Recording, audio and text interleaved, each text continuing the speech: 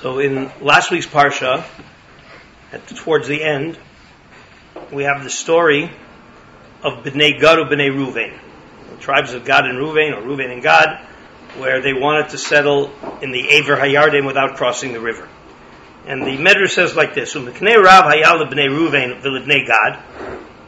And the Medrash says, Sholosh Matanos Nivru Ba'olam. God has created 3 gifts that He gives to people in the world. What are the Zocha ba'achas mehen notochem das kol olam? If you are Zoch, if you merit one of the 3 gifts, you basically have gotten an overview of all of them. Zocha b'chachma, the first gift is wisdom. Zocha b'kol. Zocha b'gevura, strength, self-control, power. Zocha b'kol. Zocha b'osher, zocha b'kol. If you merit wealth, money, you've gotten everything. So that's on the first. As soon as you see that, you right away have to sense, well, wait a minute. 2 of these are more spiritual, and 1 is materialistic. I'm putting them all together. A Masai, when do I say that if you get 1, you are Zoche Bakol? Bizman shein matnos shamayim, that they are received as gifts from heaven. Ubaos bekoach haTorah, and they come through the power of Torah. Aval gvuroso ve'oshro shel bosar vadam eino klum. But the power, the physical strength, the emotional strength, and the monetary strength of a human being, if it just comes from human efforts, it's nothing. And it brings some proof texts. And then it includes Ubantonos elu, these gifts, bizman she'enan boin min hakodesh baruch hu, sofan lihi pasek mimenu. And if you don't get these gifts from God, then they're not going to last. They're not going to endure. All right, and then it brings that Bnei Gad and Bnei Ruvain, they were very wealthy. They had lots of sheep, and yet they were exiled from the land first. Because, and it says here a very strange language, Lo haya matnoson min hakodesh baruch hu, they didn't receive their gifts from God. Ela chotfin osolahem, they grabbed them. So again, the commentaries all point out that the request for Bnei Gad and Bnei Ruvain, there was an element of illegitimacy in it, even though it was not an unreasonable thing. They were shepherds. This land was perfect for flocks. There are some elements of illegitimacy, and this language chotfin, that's a very strange concept when we talk about grabbing.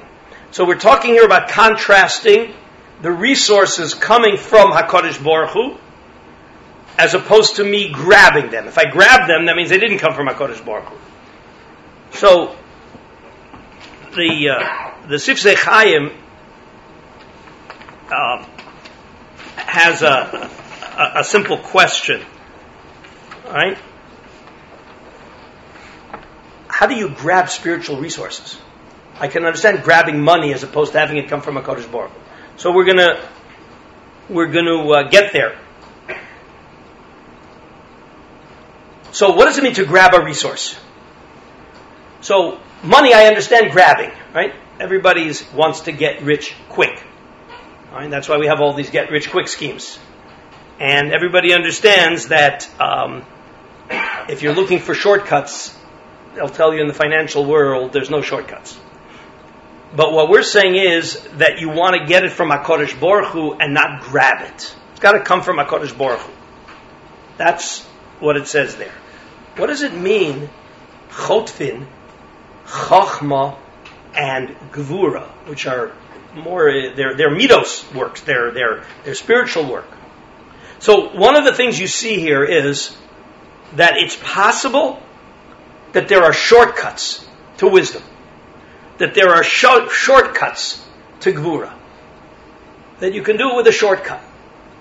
I think today that's really what a lot of people are looking for. What is this gula that I need? What is the quick way for me to access wisdom, to access good midos? So what it says, that's called chotfin. So it says in the Medrash that if you're chotef, it doesn't last. if you want a shortcut, well, what's your motivation? And you want a shortcut for money, what's your motivation? So, it says in that medrash that your goal has to be for Torah. What does it mean that all of those matanos last if they're for Torah? Torah is for a purpose beyond yourself.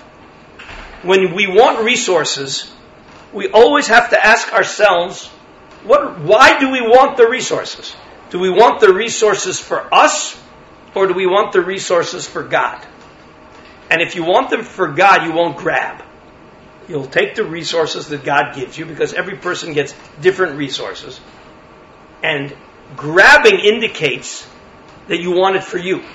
When you grab money that God isn't necessarily giving you, it's not a matana from HaKadosh Baruch Hu, well then why are you grabbing it? You must want it for yourself. There's a chiddush here, that when you want a shortcut to good midos, when you want a shortcut to wisdom, when you want a shortcut to gevura, you're not doing it for God. You're doing it for you. And therefore it can't last. We have to recognize that every resource that we have, the resource is given to us by God. If we recognize that, then of course the next question is, why did God give us those resources? What do we have them for?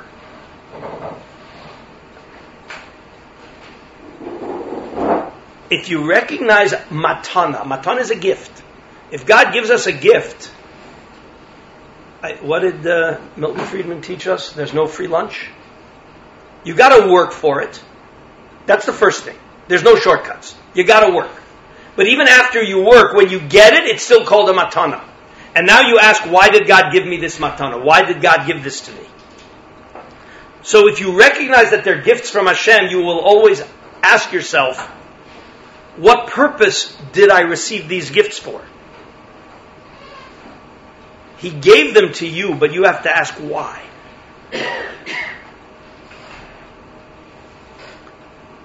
And too often, what we always think about, and the Sfas Emes talks about this in a very deep way in Tefillah, too often what we're davening for is what we don't have.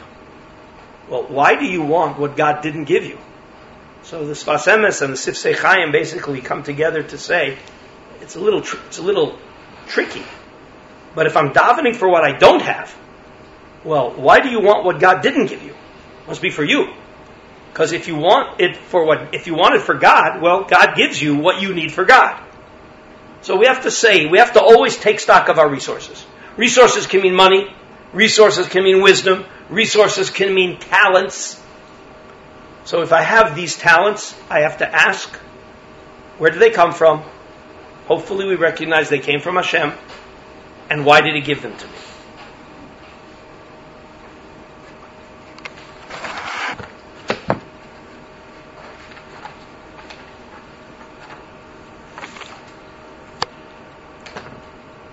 The most obvious resource that we want to grab is money.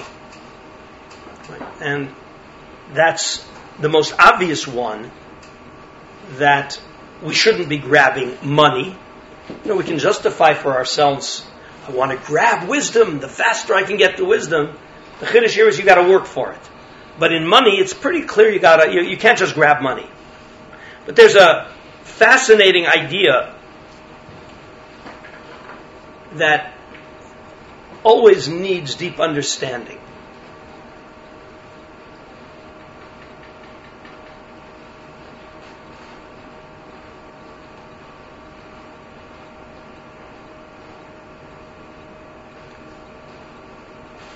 Mamonam tzadikim chavivin alehem mamonam yoser migufam.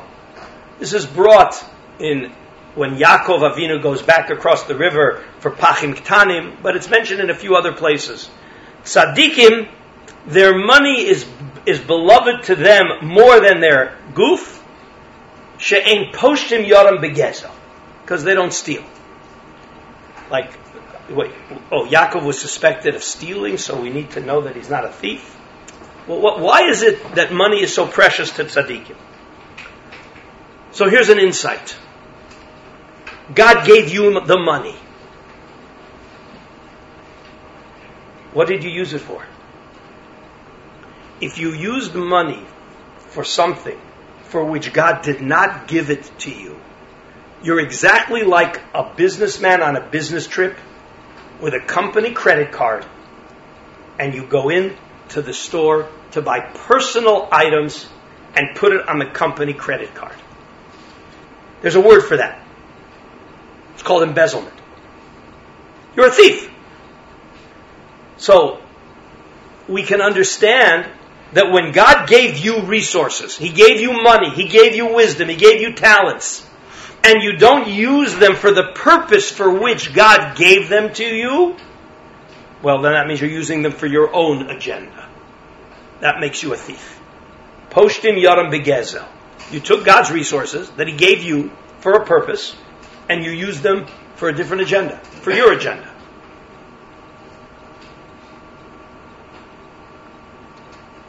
So if you waste the resources, you frivolously waste, you don't take care of your money, you're also a thief.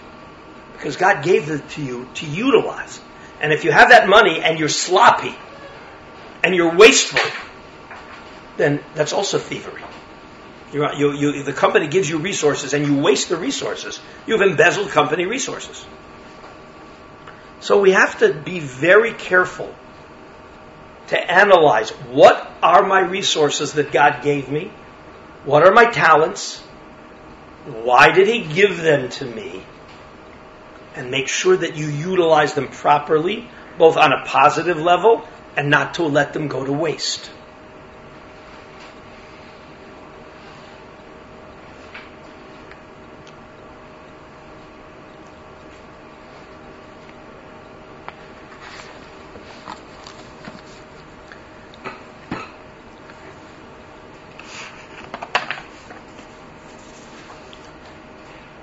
When Bnei Gad and Reuven came to ask Moshe,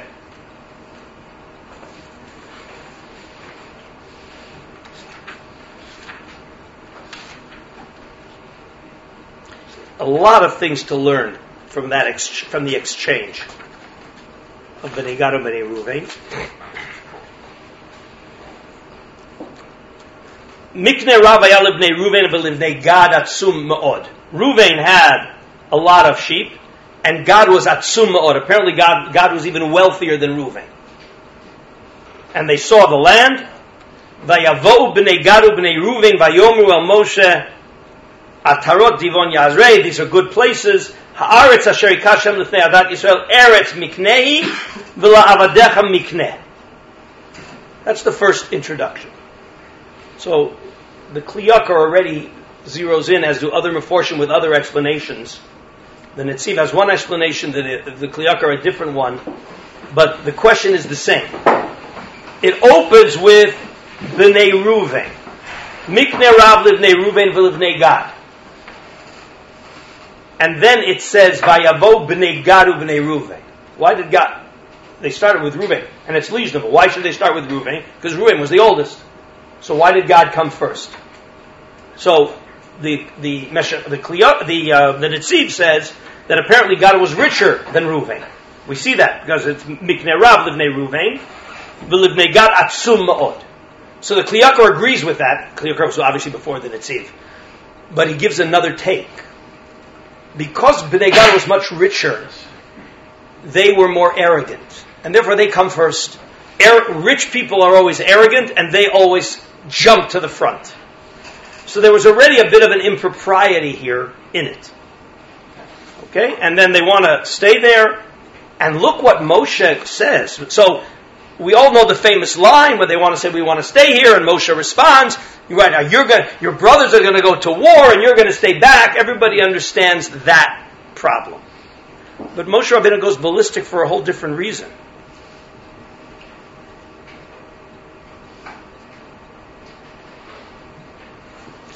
Ko asu avotechem. The earlier generation did exactly what you're doing. What was that? That they didn't want to go into Eretz Yisrael, they wanted to stay here. Well, first of all, why is that? What does that have to do with the Meraglim? What does the Meraglim sin have to do with what Bnei Gad and Bnei Ruvain are doing? I understand the sin, you don't want to go to war, you want your brothers to fight for you. But what was the mention of the Meraglim here? That's when you read the Psukim, you see that seems to be one of the things Moshe Rabbeinu is going ballistic over.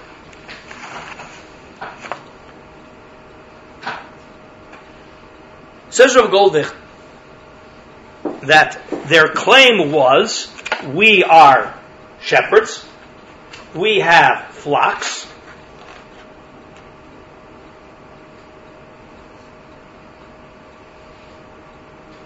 Eretz miknehi, v'la'abadecha mikneh. And therefore they want to stay there because this is a place where we will be able to do our profession with very little physical work. A shepherd, if he has good grazing land, doesn't have to do a lot. Just tends the sheep. And says Rav Goldich, they were falling into exactly the same trap that the Meraglim fell into. The desert was a spiritual nirvana. Everything taken care of.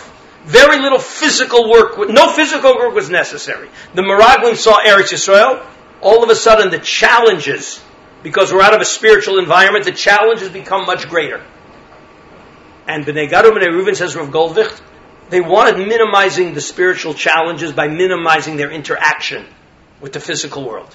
And being Be'ever Yarden with all that good graze land would have done that. That's Rav Goldvicht says the connection, why Moshe Rabbeinu brings in the Meraglim. Again, you have resources. But you have to ask, why did God give you those resources? It's there to do work with the resources. You have to work. You have to have a challenge. You have to be overcoming the challenge.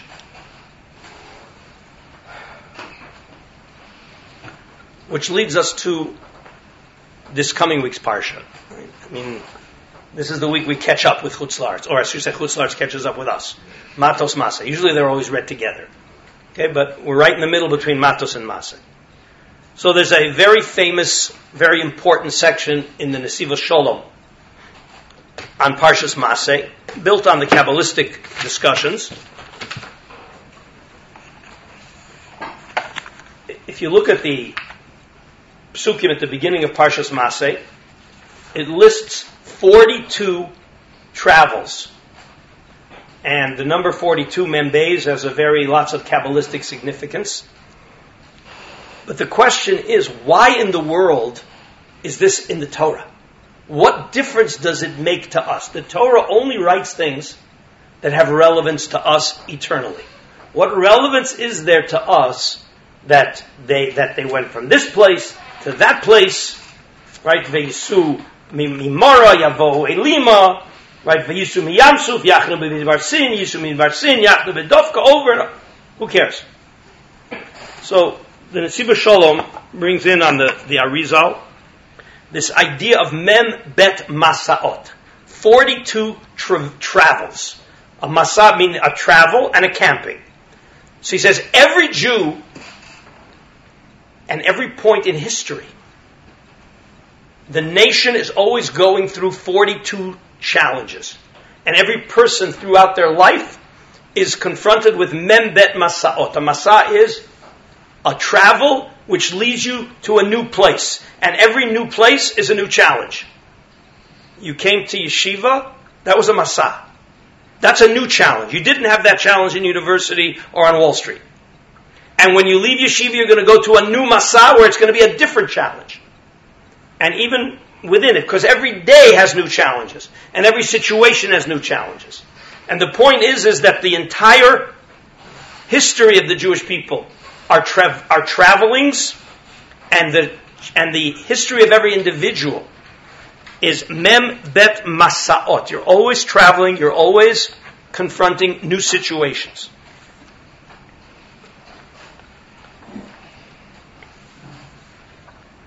And there are two other aspects he adds. So one of the things it says is that it tells you they traveled. Vayisu, vayachanu. Vayisu from here, vayachnu there. Vayisu from here, vayachnu there.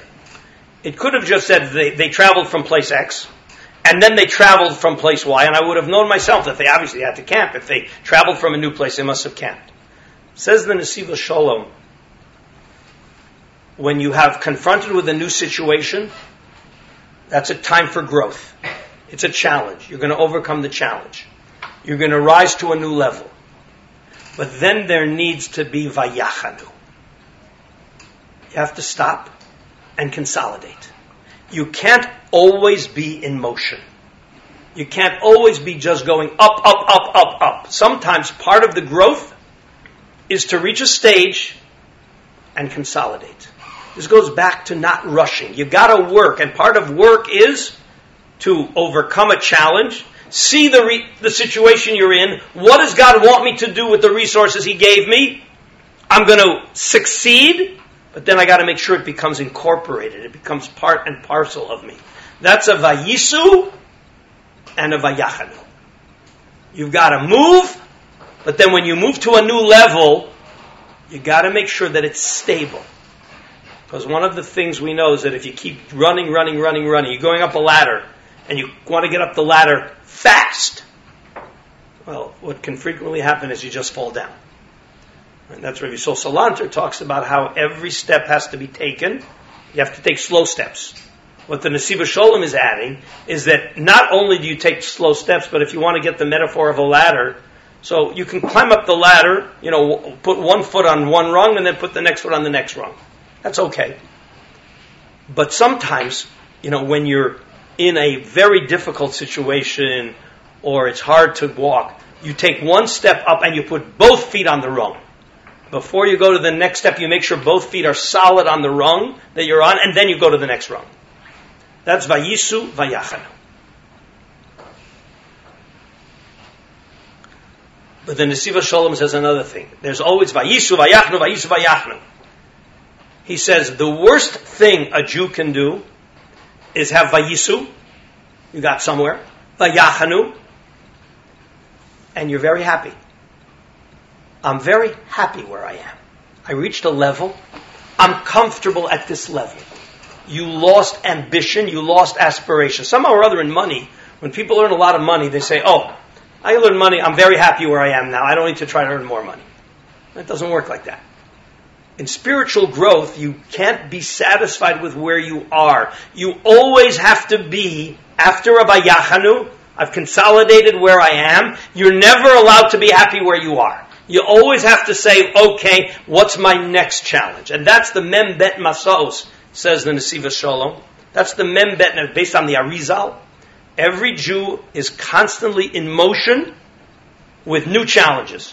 You've got to rise to the challenge, succeed, and consolidate. And then he says another thing. The Torah talks about how in certain places during the 40 years in the desert, they spent lots of time in one place, and other places they spent a very little amount of time. Says the Nesiva Shalom, that's teaching you that sometimes a trip is, you're there, and yet consolidation takes a long time. Sometimes you have to work very hard in one place. You can't always be going to a new place.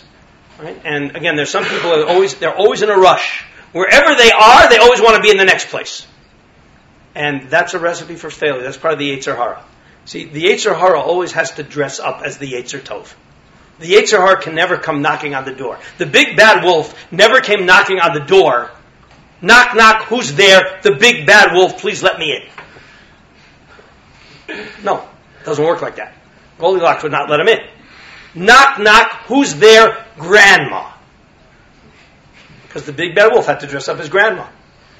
Knock, knock, who's there? The Yetzer Hara is here. Let's go party on Shabbos and do this. I hope each of you guys are not going to let him in. Because he came knocking on the door and he's easily identifiable as the Yetzer Hara. So therefore the Yetzer Hara has to come, knock, knock. Who's there? The Yetzer Tov. So how does the Yetzer Tov get you? So sometimes the Yetzer Tov can get you by getting you to stay up till 2 o'clock in the morning learning. That sounds like the Yetzer Tov. But no, because you're not going to wake up for davening the next morning. So the Yetzer Hara dresses up as the Yetzer Tov, and for some people who they're, I don't want to move too fast, I don't want to overdo it. So you're right, you know what? This level, it needs to take you you know what? You're not driving on Shabbos, you're walking to shul, you're still using your phone. You got to work on that for 5 years. Another 5 years will come back. Got to go slow. Can't rush things. Okay? So hopefully you realize, no, I don't need that much. So then, so you got to do this and this and this and this. Fast. Do more. When you're not ready for it, so you just crash. So there are certain masaot that need a long time. And that's why the Jewish people spent a long time encamped in certain places.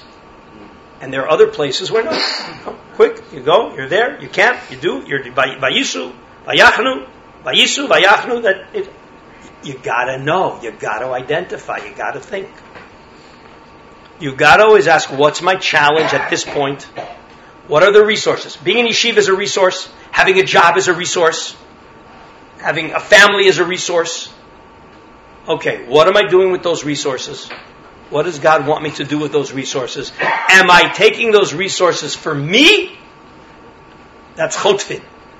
Or am I taking it for God? And that's what the Medrash says for the Torah. The Torah means for the ideal, for the reason.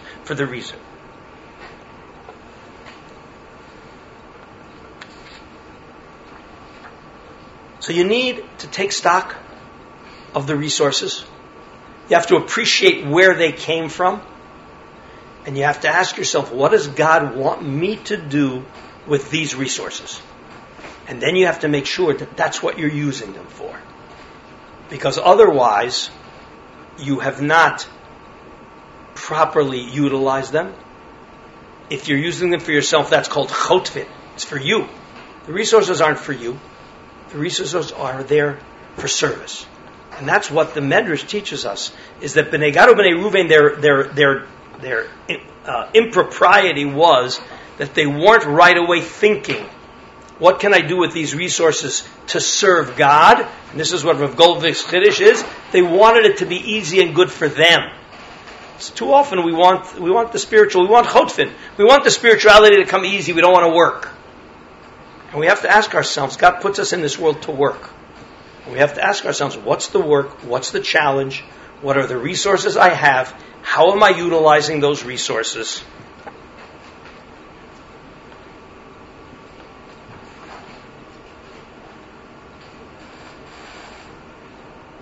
You have to always be aware of the process by which you're acquiring the resources, legitimately, honestly for money, or dishonestly. In spiritual resources, chotfin, I want it quick.